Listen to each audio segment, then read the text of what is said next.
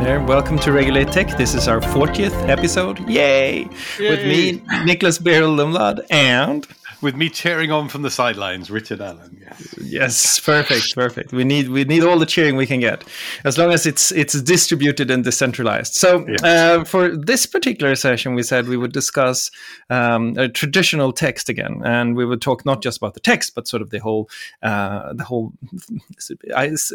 architecture of thought that this text is a part of, which is, and the text we had been talking about, and the question was the cathedral and the bazaar. Do you want to introduce the text and just generally talk about it? Yeah, this is an essay which was given as a talk by a guy called Eric S. Raymond back in 1997. So actually, I was just looking at it, and it was I was busy getting elected in politics at the time this was being made in May 1997, and then was later turned into a book by O'Reilly, which is a very famous publisher, particularly around the world of open source, and it's sort of one of those.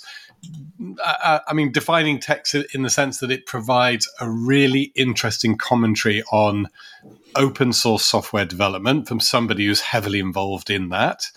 And in particular, it provides commentary on a thing called Linux, or actually, Nicholas, Linux. Where do you fall on this? I fall on I actually say Linux. Although it's Linus who actually. So I would say Linus. I wouldn't say Linus. I would say Linus rather than. I guess I'm very eclectic on this. Yes. Okay. So a guy called Linus Torvalds, who is a Swedish-speaking Finn, was responsible for developing a new version, effectively, of some software that had been around for a while, an operating system called Unix, and he developed this sort of very, very significant version of it. And really, this essay that Eric S. Raymond wrote was sort of commenting on the success of that. In 1997, you could see at that point that this thing called Linux was turning out to be a huge success, and he was reflecting on why that would be, and how it is that, all of these great big corporations have been building these operating systems, and somebody had come along and built one that effectively does the similar thing, but was able to do that in very quick fashion and in a way that's, let's say, turned out to be hugely successful. So that's what the essay is at its heart, and it's a set of reflections from an open source software developer on how open source software is developed. He references a project he was working on, something called Fetchmail, which again is well known to people who sort of work in internet circles, because they use it as part of their setting up their mail servers. So this guy, that's what he's writing about in this essay. Yes, and it goes to a much deeper question that's really interesting about the internet technology, and that is there's like a production mode here that seems to be quite novel. And you will find other people who write about this too. You'll find Joachim Benkler, who writes about the wealth of networks and how networks sort of produce things, produce value in an entirely new way. You have, on the other side of the spectrum, you have people like David Post, who wrote In Search of Jefferson's Moose, and I think Paul Post makes the point that we have no other system that we have invented that enabled global coordination ad hoc, de facto, not de jure, and developed standards that are now globally used, some of the most standards that exist in the world. So there's something here that Raymond is sort of touching on, isn't there? He's thinking about how something like Linux could arise from such completely different production modes as compared to, for example, Windows, which was the other large operating system at the time. Kids, if you haven't heard of it. Yes. And we should note out that these Unix-like operating systems are kind of pretty dominant in terms of the devices that we use, because it underpins Android devices, and actually all the Mac family of devices are sort of born out of a code that's sort of in that family, as opposed to the Windows family of code, which is still very big and successful, and Microsoft is still making quite a lot of money, so we shouldn't entirely dismiss it either. But what he does, and let's go to these terms, cathedral and bazaar. I mean, the core premise, and he jumps off from that, lots and lots of other lessons, but the core premise is, look, there are these two different modes of developing software. And I hope in this conversation, actually, I'm quite interested in sort of teasing this out and seeing how far it might apply to other things. But when it comes to software, mode number one, the cathedral mode, a group of developers who've got special superpowers sit somewhere in private and they build this amazing piece of software and then they reveal it to the world. And so there's a formal release. We're now releasing this software to the world. And this can work in both open and closed source software. And we should again tease out that distinction that back in the good old days, a lot of what you did was you built software and you compiled it into some executable code, and the executable code went out to the world. But the source code, the stuff that makes that program work, you kept super private and super secret to yourself, and nobody else could access it. So that was your kind of classic closed source mode. Your open source mode, everybody can see the code that makes the program run. But even within the open source world, there wasn't a uniform model. So you could build a open source product, and yet still during the phase while you're developing it, you don't let anyone see what you're doing. You simply give them a finished product, a release version, and off you go. And then there was this new open source model, which Linux famously had taken up, and some other projects, where you continually released the code as you worked on it. Wow. And you let everybody see what you were doing while you were working on it. And what really Eric teases out in this essay at the heart of it is like, why would that model where you're releasing everything as you go produce a better outcome than the model where people sit in their cathedral and they keep that code private, whether or not it's open or closed source, until the moment at which they're ready to make a release? I think it's interesting also for us to dig into how these two different production modes came about. I mean, the cathedral is pretty easy to see, right? It is closely related to commercial production. That's how if you make a complicated piece of electronics, that's how you make it. You make it in a room with other experts, and you don't release parts of it and ask people, etc., etc. But there's a distinction at the root of all of this that I think is interesting, and I would argue that you can probably trace it back to the early advent of the personal computer, the Apple II, the rise of the hobbyists, as they were called in this famous letter. Do you remember the letter to hobbyists? Right. Yes. Yes. I wonder if you're tracing open source and you're tracing that mode of production back, don't you think you could trace it back to the fact that computing actually was open to anyone, to hobbyists? And can you tell us a little bit about the letter to hobbyists? Yeah, what that was? I mean, it's the fact that people have these devices and that so we'll go way back. Computing was something that could only be done on big and very expensive machines that were owned by organizations like universities and defense departments and very big corporations. And you had to get, access to those. That was the only way you could access it. And then we went from this world to one where, every individual could have a computing device in their own home. And there started to be clubs where all of these people would get together, and in their clubs, they would be able to exchange information with each other. They started to do things like writing the software that they wrote, those instructions they could write to home cassette tapes, which was a kind of radical new technology. Before that, you needed these massive, great big magnetic reel-to-reel tape things. This is kind of even before we get to things like floppy disks, which now seem an eon ago. So they were writing to these cassette tapes. They would swap the cassette tapes when they would meet up at these computer fairs. And then people could take that code and they could adapt it and sort of exchange it with each other. So that was kind of, quite revolutionary. But then when you fast forward to the time when, as Raymond is talking, and Linux happens, he actually puts the credit in particular to the rise of the internet. So we've got this home hobbyist thing where people are exchanging information, they're swapping cassette tapes. It's still quite limited. If you live in the San Francisco Bay Area, there's probably a club there where you can all get together and you can do this stuff. But, actually, Linus Torvalds himself, probably sitting out in Helsinki on his own in a community of one, might find it quite difficult to sort of connect with people. And there are people all around the world who were not part of that exchange of information. The internet comes along.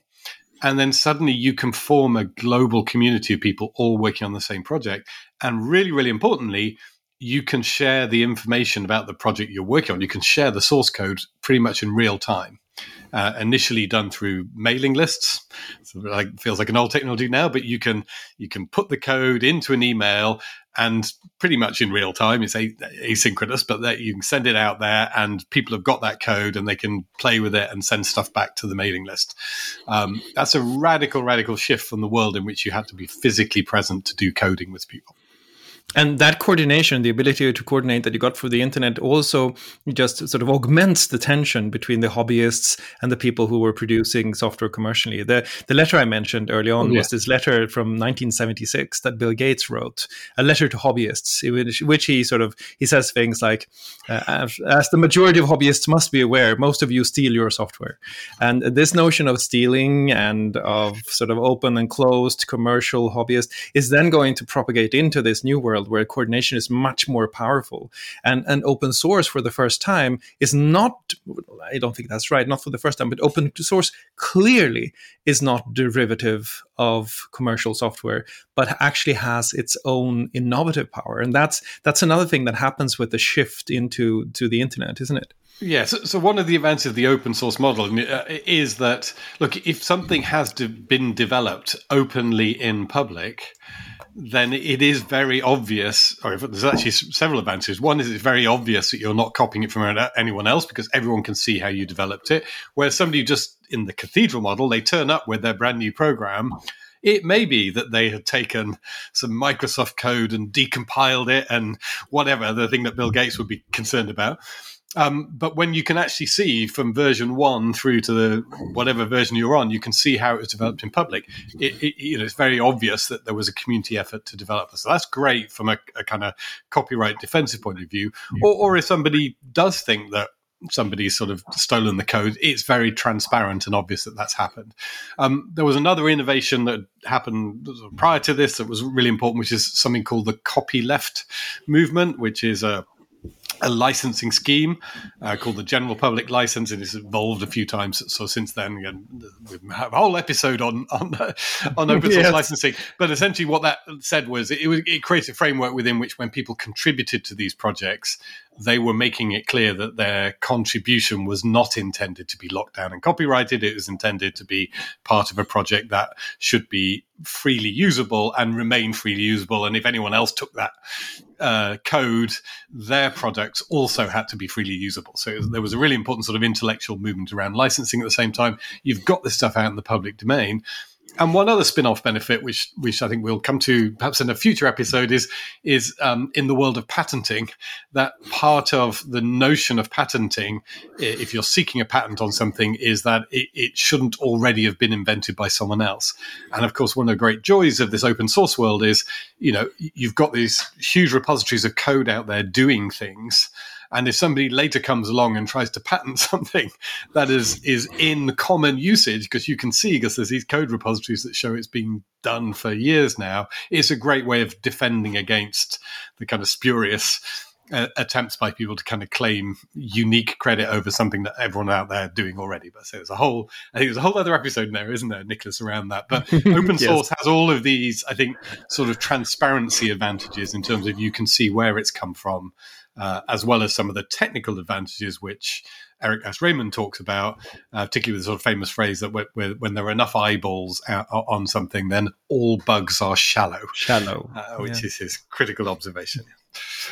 Yes, and so let's talk about that a bit, because it seems to me that these two different production modes, the cathedral and the bazaar, they have different advantages. You could argue that there are things that are better developed as in the cathedral mode, and things that are better developed in the bazaar mode. But the bazaar mode, what are the advantages, except for, you just talked about all bugs being shallow with enough eyeballs to throw on them, but what are the advantages of the bazaar that Raymond points to? Yeah, I mean, I wouldn't. I think we need to sort of dwell on that all bugs are shallow point for a moment there. That with software, the worst thing that can kind of happen is that a program behaves wrongly. It screws things up once it's out in the public domain. That's the worst thing for the programmer. That's where they lose credit. That's where actually, if you as we talked about Microsoft being strong now, but where they had real problems sort of 10, 15 years ago was around security issues. So those security issues basically were people being able to exploit bugs, things that the software programmers never intended to be in Microsoft software, particularly around their early web browsers, and they were there, and that caused a major problem for their company. So bugs are one of the worst things that can happen, and what's particularly difficult are deep bugs that nobody can kind of figure out. So the software behaves wrongly, and you imagine there was a case in the UK that seems to be this. It was actually quite tragic, where software was rolled out to all of the post offices in the country, and they ended up prosecuting a whole bunch. I mean, dozens, if not hundreds, of people running post offices for allegedly embezzling money. And now it's subsequently turned out that was a problem with deep bugs in the software, that the software developer said, no, my software is perfect. And yet the software was inappropriately assigning money to people's accounts. And as a result, hundreds of people were prosecuted. Some went to prison. Some sadly took their lives. So like at sort of, at the most extreme end of a deep bug, it's something like that is in there and causes real chaos. And you never mind thinking about things like air traffic control systems and safety critical systems. So we hate deep bugs. We want to not have them. And so the open source model, this sort of bazaar model, it is so important that what it does is make the bugs shallow. It allows lots of people to put eyes on them. Actually, at the time the software is being written. Really importantly, Eric points out that, a lot of those people, because they're not the original developers, they don't have the sort of blindness that a developer has. It can actually be really quite difficult for a developer to see their own problems because they wrote the code. They're sort of stuck in the mode of thinking that's how it should work. And yet someone else who's outside can go, I'm really surprised it's working like that. That seems wrong, and that's probably where your bug is. He talks about the fact that it's a technically literate community that actually works on these projects, and so their observations are much better than user observations. So in a classic mode, you release the software model I described, the post office software goes out there. The users are the people in the post offices, so they say, I don't think this is working correctly. And the software developers go, no, it's working right. We know, we're the experts, you're not. Now, what happens with an open source project in the bazaar model is the people looking at the thing are themselves experts. And they don't go, it's not working correctly. They say, it's not working correctly because in module X, we can see that it's adding up the numbers incorrectly. Therefore, you must go and look at module X. And that kind of criticism is so much better. That's what makes the bug shallow for finding them out. And then really importantly as well, he talks about the benefit of just the user engagement for continuing to kind of refine and improve the software. So as well as finding the bugs, the features that you have in the software, the way that you develop it changes quite dramatically if your users are fully involved. These expert users are fully involved in the development process because you've gone for the bazaar model.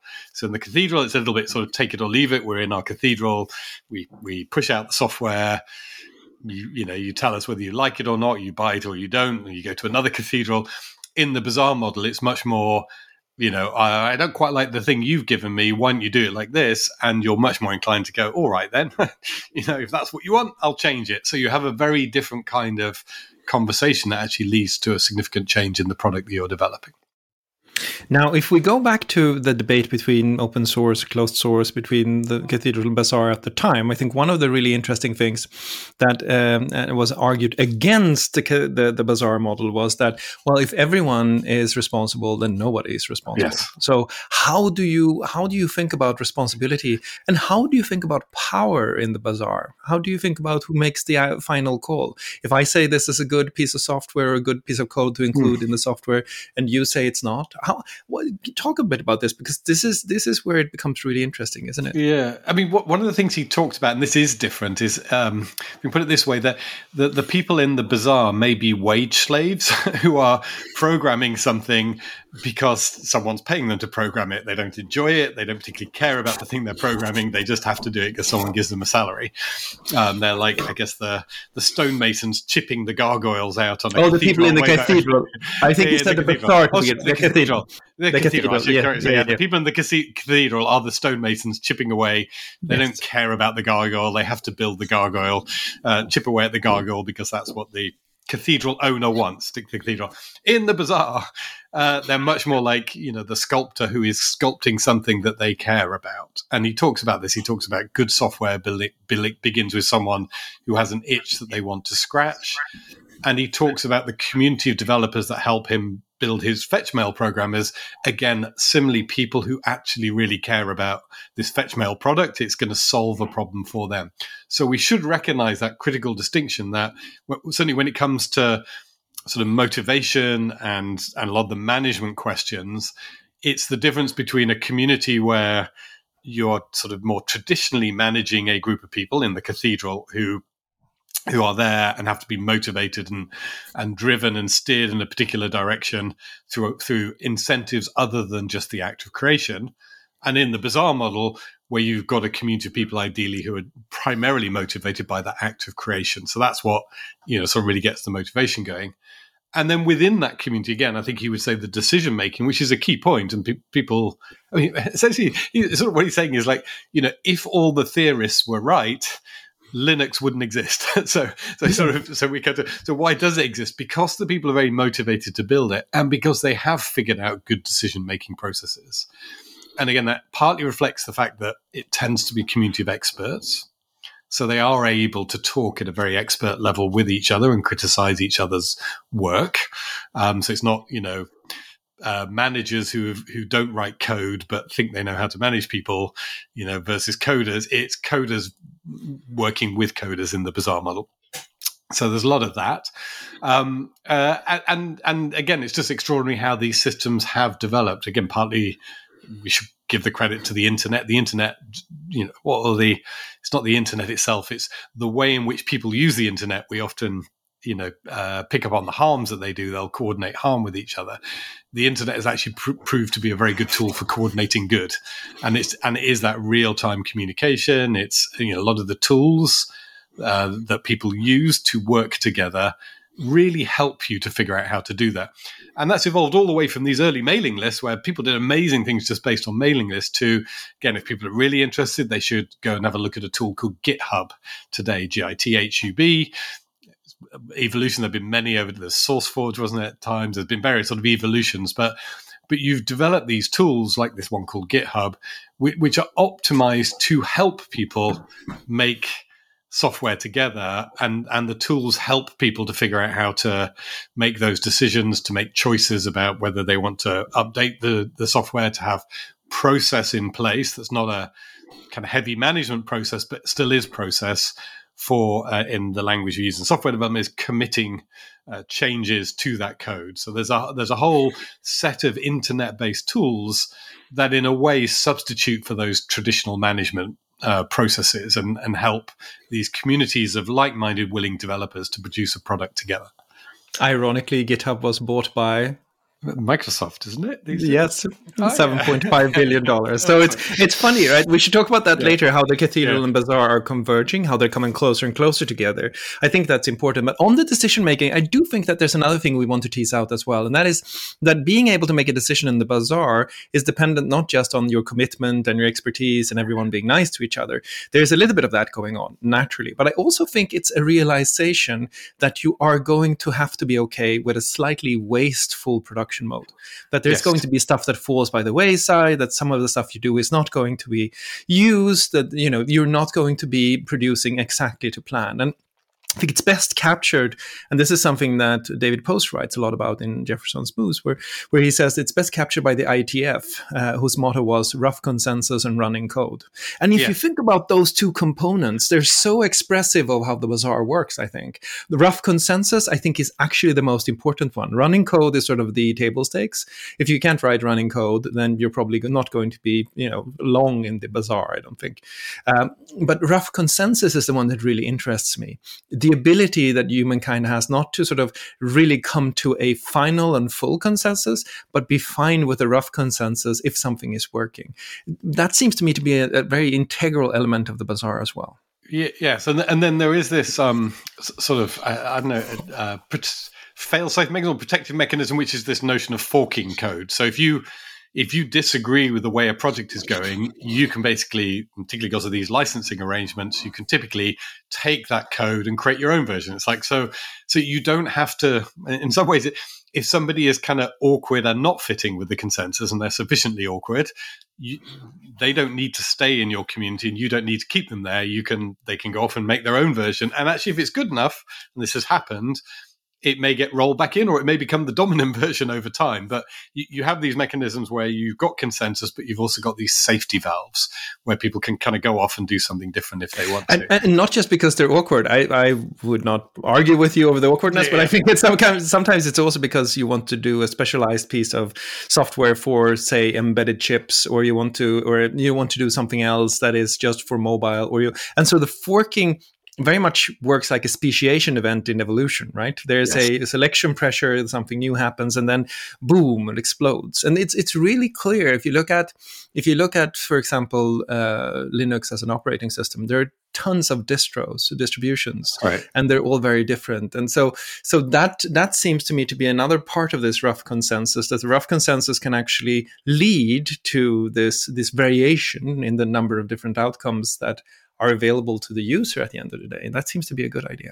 Yes, and actually, just to come back to your point on software projects failing. So a lot of these things will fork off into the sunset and not end up being used. And so a lot of the distros, I don't know if you used to buy these Linux user mags years ago, and they would have like a million distros. I occasionally find the CDs and have to clear them out. And so many of those have died. Others have come through very strongly, and you've sort of clustered around some of the core ones. But really interesting, again, I think he pointed out in one of the updates to the essays that people will go, oh yes, but open source is so wasteful. All of these all of this work gets done and these projects die, and that's terrible. But he points out that if you look at the traditional systems integrator type software development, many of those projects fail. And we just sort of seem to ignore that. So we're applying different standards. And actually, they fail much more expensively. And I used to work in the National Health Service in the UK, and it just became an axiom like, oh my God, here we go again, another multi-billion-pound NHS IT project. And you're going to put all this money in, and it's got all those, it's a cathedral. My God, is it a cathedral? It's got all the traditional management techniques, people sort of sitting on top of this thing, and it fails. And you compare that, we'd gone down the bazaar route, we might have kicked off a whole bunch of projects that failed. Some of them would have succeeded. I'm not sure we would end up wasting more money, but there's this differential standard that's applied sometimes of saying, the traditional stuff is orderly and somehow we think it's always successful. And this sort of messy, bizarre world, the failures are much more visible. Maybe that's the difference, because it's all open. You can see when the project dies. In the commercial world, and certainly in government world, they'll try and kind of brush these failures under the carpet or pretend they're successes while pouring more money into them. That's a good point, I think. And maybe the failures are larger in the cathedral than they are in the bazaar. That one sort of core competitive advantage of the bazaar is that it managed to fail in small packets. And so as it fails in smaller packages, it actually is then able to just to reverse back to an earlier version and then go forward in another direction. And so there's something about the nature of failure for a bazaar. If a bazaar fails, if sort of your one part of the bazaar is not accessible, then the entire bazaar still lives. If some part of a cathedral fails and you're in pretty dire straits, right? So there's something about the failure modes of these two metaphors that also is quite interesting to dig into. Yes, yeah, and those massive, systems failures, I say that they're the ones that get into production and then fail, like the post office one I described, which is pretty terrible. But there are very many more that just never get into production, and then that itself can have consequences because there are delays, and systems are inefficient. Again, over the last year or two, the extent to which governments, health systems have very rapidly updatable health record systems has been critical to combating COVID. And so again, these big systems, you both want them to exist at scale. You want them to be well managed, but you also need them to be able to evolve very quickly in the face of changing circumstances. And actually, you'll find in many cases they can't. They're too slow. It's the proverbial oil tanker. Turning in a new direction is too difficult. You didn't tell us before you would want vaccination certificates. Oh my God, that's 3 years before you can have them, kind of thing. That's not just going to work for us. Classically, in the open source world, things will move much more quickly. And again, I haven't looked at this in detail, but I suspect that a lot of the tweaks and updates and things that we're now using in response to COVID will be tools that people have pulled in from the open source world, perhaps, and grafted onto, more traditional IT systems, because that's where you'll have been able to get the development done very quickly. Things like QR code readers and scanners and things like that. There's a huge pool of open source tools that have been developed over the years for all of that, which is now proving its worth, I think, in the more mainstream, in the more cathedral-like environment. Yeah, and just as in a city or in a community or in a society, we don't choose between bazaars and cathedrals. They both exist at the same time, to a large degree. Now, Raymond and a lot of the early discussion, I think, around open source was not about complementarity, but about substitution. We should do open source instead of closed source, etc.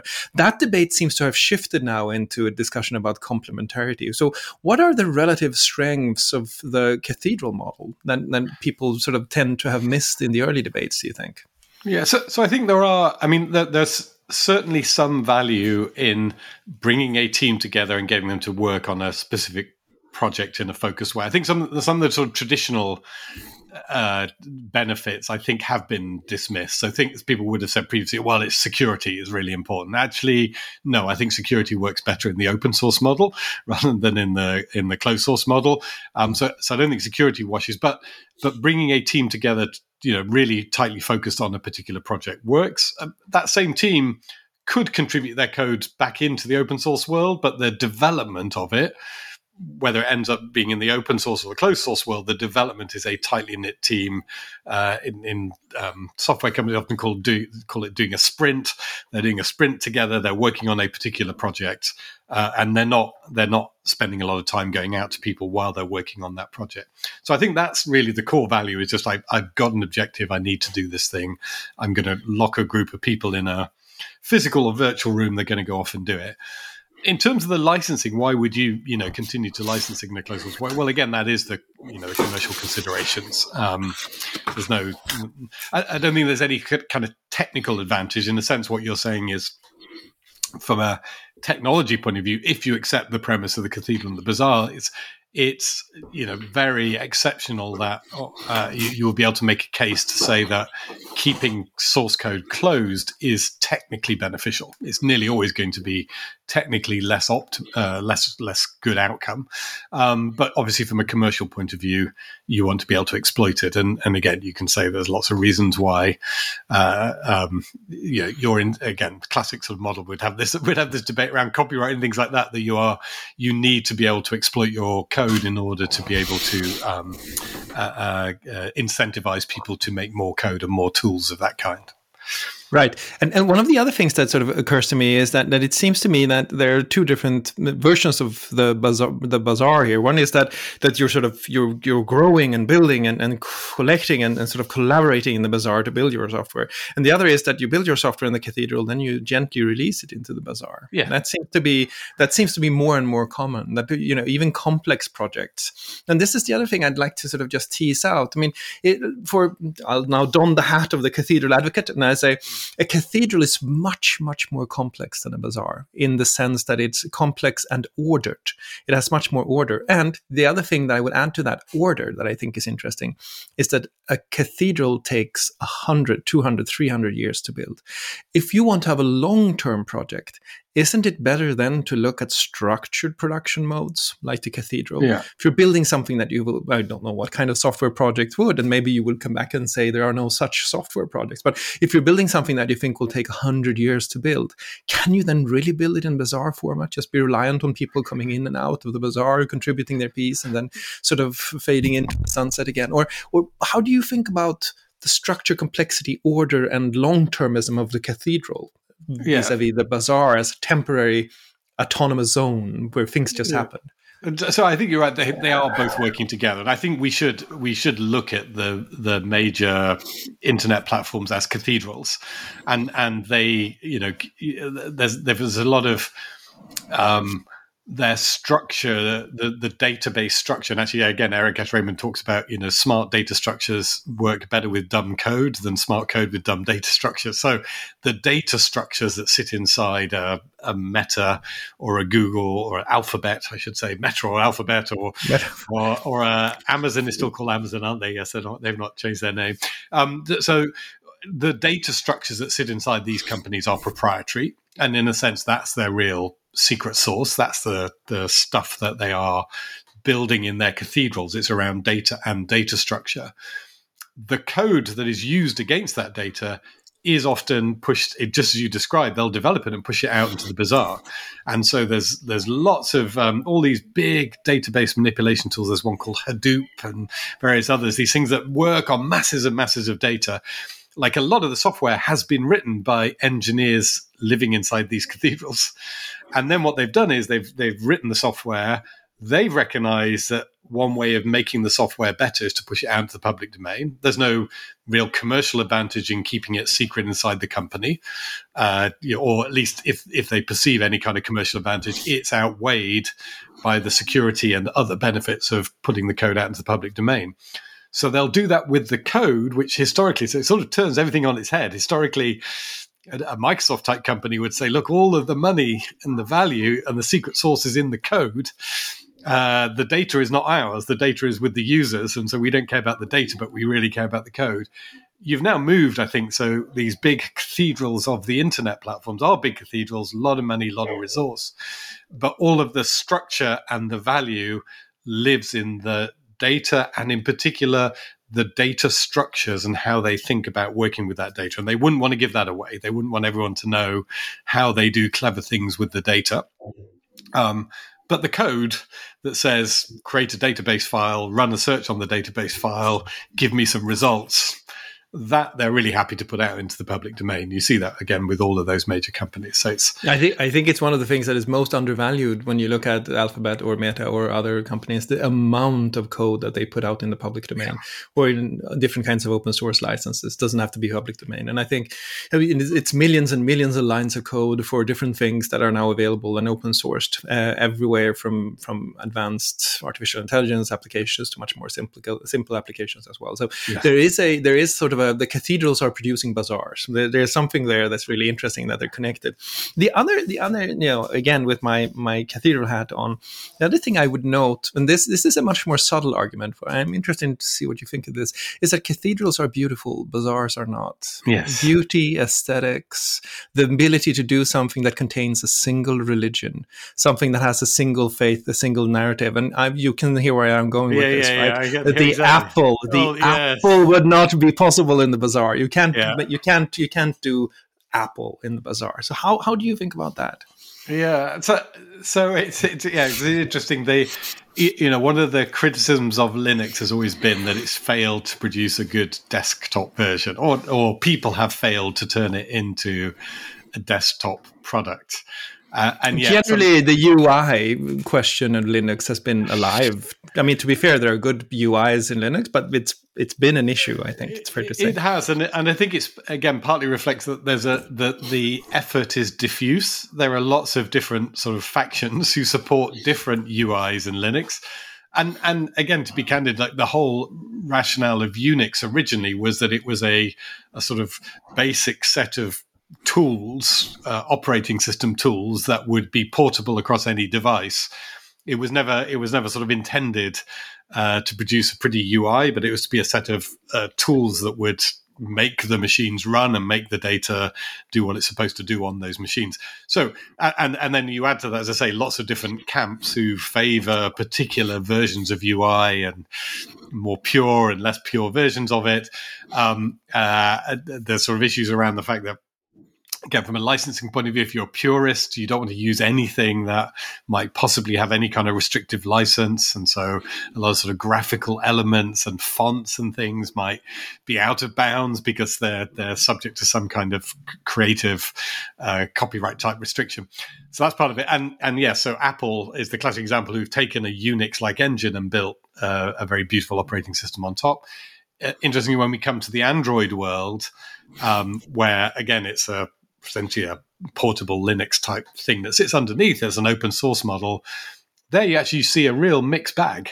It's perhaps a bit more Linuxy. So you can make, there are beautiful UIs on Android, but a lot of complaints actually. The complaints typically that a mobile phone operator has taken what was a really nice and simple UI and kind of messed around with it because they want to put their own special features on, and it becomes kind of so there are some issues there, and people will compare it with an iPhone, which is unified. So there are these issues of all of the developers rowing in a similar direction, which does tend to create these beautiful UIs. And then the sort of ugliness of not doing that. So I think probably today we're still, even in 2021, there are really nice usable versions of Linux desktop UI. Ubuntu, if people have downloaded it, is pretty usable, but it doesn't have the gloss of that. I mean, the Chromebook that I'm sitting talking to you on now is much more sort of pretty and integral and than actually my Ubuntu machine that I have over the wire. I feel more comfortable using this. I choose this for a reason. So you're right. The bazaar, I think maybe that's where the analogy does hold more than perhaps was intended at the time. That wasn't why he wrote it, but I think we can sit there and go, the real wild open source world does not produce the same kind of elegance for the user that the cathedral does, and we're still in a mode where we all, if we sit back, have to say, look, most of the upfront elegance comes out of these cathedrals rather than coming out of the bazaar directly. And it strikes me that a cathedral, just as Apple in a certain extent, I suppose, is much more the expression of fewer people's intentions. Yes. The bazaar is the sum of a lot of people's intentions, but the cathedral, the Apple computer I'm running now, the operating system, the really sort of concentrated expression of a single individual's intentions that you find in the cathedral is different, which means that if you sort of really dig beneath Raymond's argument, you have an argument about human creativity and the different kinds of human creativity. One, you could argue that the cathedral is the theory of the genius, right? And you could argue that the bazaar is the theory of this evolutionary creativity that every single one of us has, and we can all contribute to something with, right? There's almost like you have romanticism in the cathedral and you have some kind of postmodernism in the bazaar. It's an ideological difference between the two too. It is, and I think he recognises as well that version 0.1 of a software project typically does take a single creative mind or a very small group of creative minds. So you've got to have something to work off. And it's the classic sort of design by committee, isn't it? Was it? Yeah. Which is where it can get really bad. Horse designed by a committee or whatever. It's that sort of thing. It's that you design by committee is not great. But improvement by committee can be. So I think, version 1 of something or 0.1 will be somebody's genius. Actually, Linus Torvalds, again, being another example that it took his dedication to get this thing off the ground. Having got the thing off the ground, he was the first to say, well, now I'll kind of, haul in a whole group of other people. Now we've got an idea of where it's going to make it better. So there is that sort of combination. When you then want to take the creativity to this sort of higher level, then arguably, keeping it in the bazaar, keeping it in the cathedral. I'm going to keep getting these right. Keeping it in the cathedral. If we want to take it to a sort of higher level of elegance, that may be something that we need to do, because it's going to work more effectively that way. And there's also this notion of a single story, I think, around the cathedral, that the cathedral it can carry a lot more brand than the bazaar can. I think Linux is a strong brand. I think Ubuntu, all the others, KDE, I think there are good brands. But if you compare them with Apple, they're sort of, they're left far behind. So there's something about the cathedral that allows for the concentration of the narrative as well, it seems. The narrative around the cathedral is much stronger, which I think is both an advantage and a risk. Yeah, and partly reflects money. I mean, let's just be clear. There's they've got. It's very expensive to buy a cathedral. and you can build a brand with money, and there's a lot you can do with money. So if you've created a money-making machine, and again, we should say in the open source world is interesting. That there is you can both give your software away and find commercial opportunities. They're not mutually exclusive. And again, some people sometimes surprised by this, this idea, well, if I give everything away, it's the end of economic life and commerce. Well, it isn't. But you need to figure out where you're going to make your money from. And in some cases, people made money through services. So we give away the software product, but if you want a supported version of it, then you're going to give us money for that. So that's one way of doing it. So it's not the product itself. And I say, actually, the real money, though, as we've seen, is in other things. In the case of Apple, it's hardware it's hardware-software combination that's sufficiently attractive that people will pay a significant premium over other people's devices. That brings in their money. And in the case of the platforms, it's these data-driven activities that they're able to do.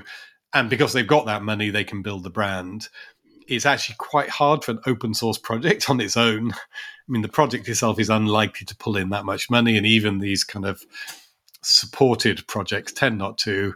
Actually, you can see some of these products go through an evolution where they go from raw, or if you like, pure open source software, just come and take it, into one of these quasi-commercial models where there's some kind of commercial operation on the back. So somebody like MySQL did this for a number of years, where the MySQL was I think a Swedish company again, wasn't it? It was a commercial operation. And then eventually I think they've been bought by Oracle, haven't they? And then eventually some of them just they then get bought up, or GitHub again. They go through these iterations where the open source product, there's a limit, there's almost a ceiling to how much money can be made in these supported services type models. And then those commercial corporations will then get bought up by a bigger commercial organization and brought into that. There's another way to think about this that I think is really interesting, and I think actually is also an argument for the bazaar, which is that the bazaar is deeply generative, right? You have all these code, all these open source projects, but in order to really unlock the value in them, you need to build on top of them the organization, responsibility, and liability that a company has. So on top of open source, you can build, I remember Red Hat was one of the companies I think was bought up by IBM lots of years ago, and where you had tons of different companies that were essentially helping people build Linux systems on the basis of open source. So the bazaar is generative in the sense that it creates new economic opportunity through this sort of by using the available installed base of open source. Now, to sort of flip the metaphor, you're unlikely to see a cathedral generate new and invite new religions. It's going to be one religion in the cathedral, and that's basically it. So they're deeply non-generative in another sense.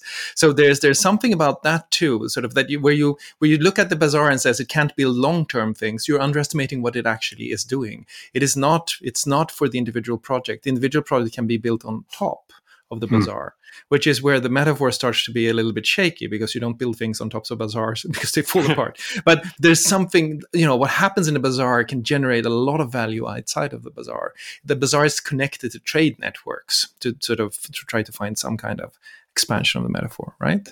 Yeah. So I think you're right. So I think it can, the bazaar can be threatening to the cathedrals, so it can create an alternative religion. But again, it's often the combination of the two. So if we look at some of the software products, both in mobile and in online workspaces and work products, a company like Alphabet bought in products often that have been developed in the bazaar for creating it sort of Google work related products that would end up being threatening to Microsoft's Cathedral, or its mobile phone type products, which would end up sort of challenging. In that case, actually, it was Nokia back in the day that was being challenged by that.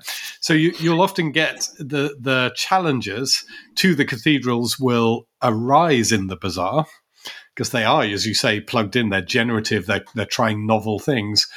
But in order to become threatening to the cathedrals, it may be that will only occur at the point at which they're actually adopted by. When I say bought, because the software is often, remains open in many cases. It may be that the software is not closed, but that the weight of one of these other cathedrals gets behind a particular direction in terms of the software, and that's what then allows it to take on another cathedral. So this question of openness, and again, we talked about Microsoft a few times in the conversation. It's been really curious to see the transformation in Microsoft from a company that was hostile to all of the open source models and bazaar type development to one which as I understand now, I think I can run a Linux container on my Windows computer with no problem. And Microsoft is much more open to allowing things generated in the bazaar to come into its world, perhaps having sort of spectacularly sort of missed that first thing that was being developed out there, which was Netscape Communicator. Now it's much more open to the idea that these products can be, there can be a sort of movement between the two. I think the ones that will fail in this world are the cathedrals that try and retain, walls around them and remain either dismissive of or resentful, or attempt to sort of squash things that happen in the bazaar that threaten them. Because the things that happen in the bazaar, I think, are, as you described, they've got long tentacles, and I think it's almost impossible to keep them out. If they're good, they're going to come. Yeah, and today's situation, to move on to that, is really interesting because you have Microsoft Edge, that's an open source browser built essentially on parts of other open source projects, including pieces from Chrome. And you have Android, the open source system. You have open source being included in and underpinning some of the cathedrals. So what has happened since Raymond wrote this book is essentially we've seen a merging of the bazaars and the cathedrals. The cathedrals are producing a lot of new content for the bazaars, and the bazaars are underpinning the cathedrals by generating new things. They can come up with new stones that can then be incorporated in the cathedrals over time. So, is it fair to say that Raymond has sort of, when he makes the point, of course, and you need to do that if you're writing a book or you're giving a talk, you want sort of a distinct metaphors. But if we were going to say, go back to the text now and see what our time looks like, you could say that they've converged deeply into a much more sort of mutually beneficial relationship. Yeah, I think you'd have to say that he was right in predicting that the open model would prove to be very strong and very effective. He was writing at a time when that was not a given. Yeah, that's a very fair point. And there were people saying this Linux thing will never catch on. Microsoft actually had a whole bunch of servers. I remember installing them. I can't remember what the name. I mean, SQL Server survived, but Exchange Server survived. But there's a whole bunch of different things you had to install that, and this Linux thing was not going to catch on. It has caught on. I think he correctly predicted that, the real strengths of this bazaar model.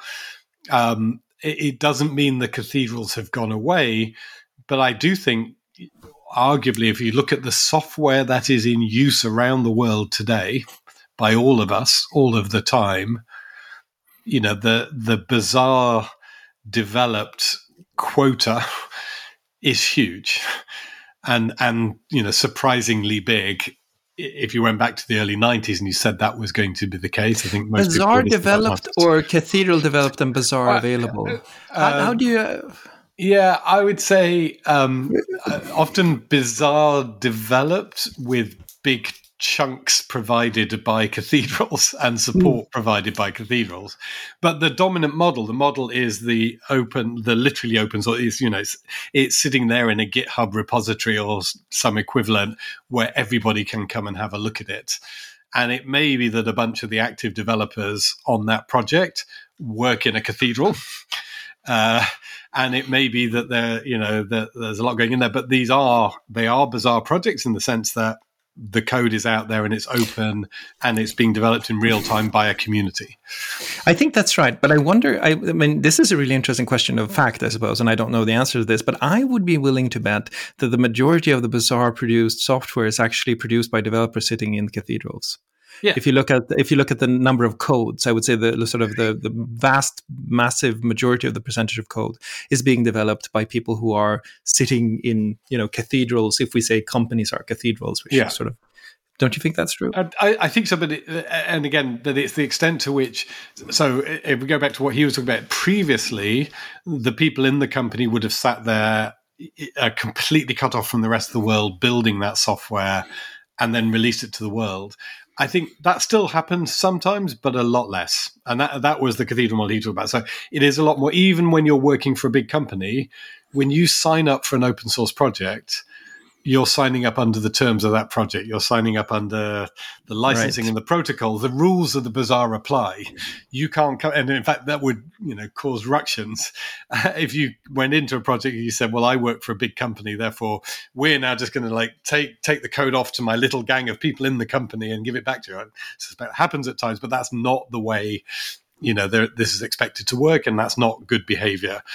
So I think it's a lot more of the case. Yeah, a lot of the people working on open source projects are being paid by cathedrals. That's where they get their salaries from. But I think the culture is very strong. And I remember the people I used to work with, the open source advocates in the company. Some of the work I'm doing at the moment, I'm working with some developers who are passionate about this. And if you they believe this, they believe that the open source model is so much better than the closed model for their own development. And they want to be part of that community and share their code with the community. And I think if a cathedral said, no, we want you to go into the cathedral crypt and keep it all secret for a while, I'm not sure that would work for anyone in this world. And so one of the other things that we haven't addressed, but I think is increasingly important, is that we have talked about the internet as this great coordination mechanism, etc. We talked about cathedral and bazaar, these different models for producing software. And I think one of the things that has changed a ton since Raymond wrote his books is where the computing happens. Yeah. So the shift over to the cloud, in a sense, seems to be what has made what you just described possible, because there's now still a new point of accountability. And that accountability is the cloud providers who are letting you run the code on their service. And if it works and it's sort of everything is still the way it should be, those cloud providers are also providing a lot of the bazaar software. And so what you have is this weird situation where he described the world where open and closed was about what was running on your individual computer. But what we're looking at now, what's much more interesting, is what's actually running in the cloud. How would you unpick that shift in computing vis-a-vis Raymond's text? Yeah, so I think what cloud computing's done, I think, has done lots of different things. But one of the things it's done is to kind of standardize, in a sense, the platforms that are available. So you can go, if you're a developer now, again, very different world, you can go to pretty much any of the major cloud providers, and they have a whole array of standard machines that they can spin up that will have a known set of software on them. Again, typically, the toolkit that you want is an open source toolkit. It's a Bazaar developed toolkit. And so that has changed the world, that, to go from when we talked way back when, that, it was big institutions that for a lot of money would give you a slice of time on a time shared computer. Almost reverse now to where I could sit here at home in London and I could say, I would like, 20 different virtual machines with different flavors of Linux and Windows and whatever on them spun up. I could do that in the next half hour and they would be up and running and it wouldn't cost me very much money at all. So I think that's kind of fundamentally changed the development environment. It's changed the way that people can contribute to things. Again, you just think from a practical point of view, when it was expensive to create these environments, I might write some software, but I might not have the wherewithal to run it. It might not have been able to actually run the software that I'd written because it required a particular kind of configuration. Now that's very unlikely to happen. I can say I can have pretty much any virtual machine for any kind of computing device I want sort of set up instantly.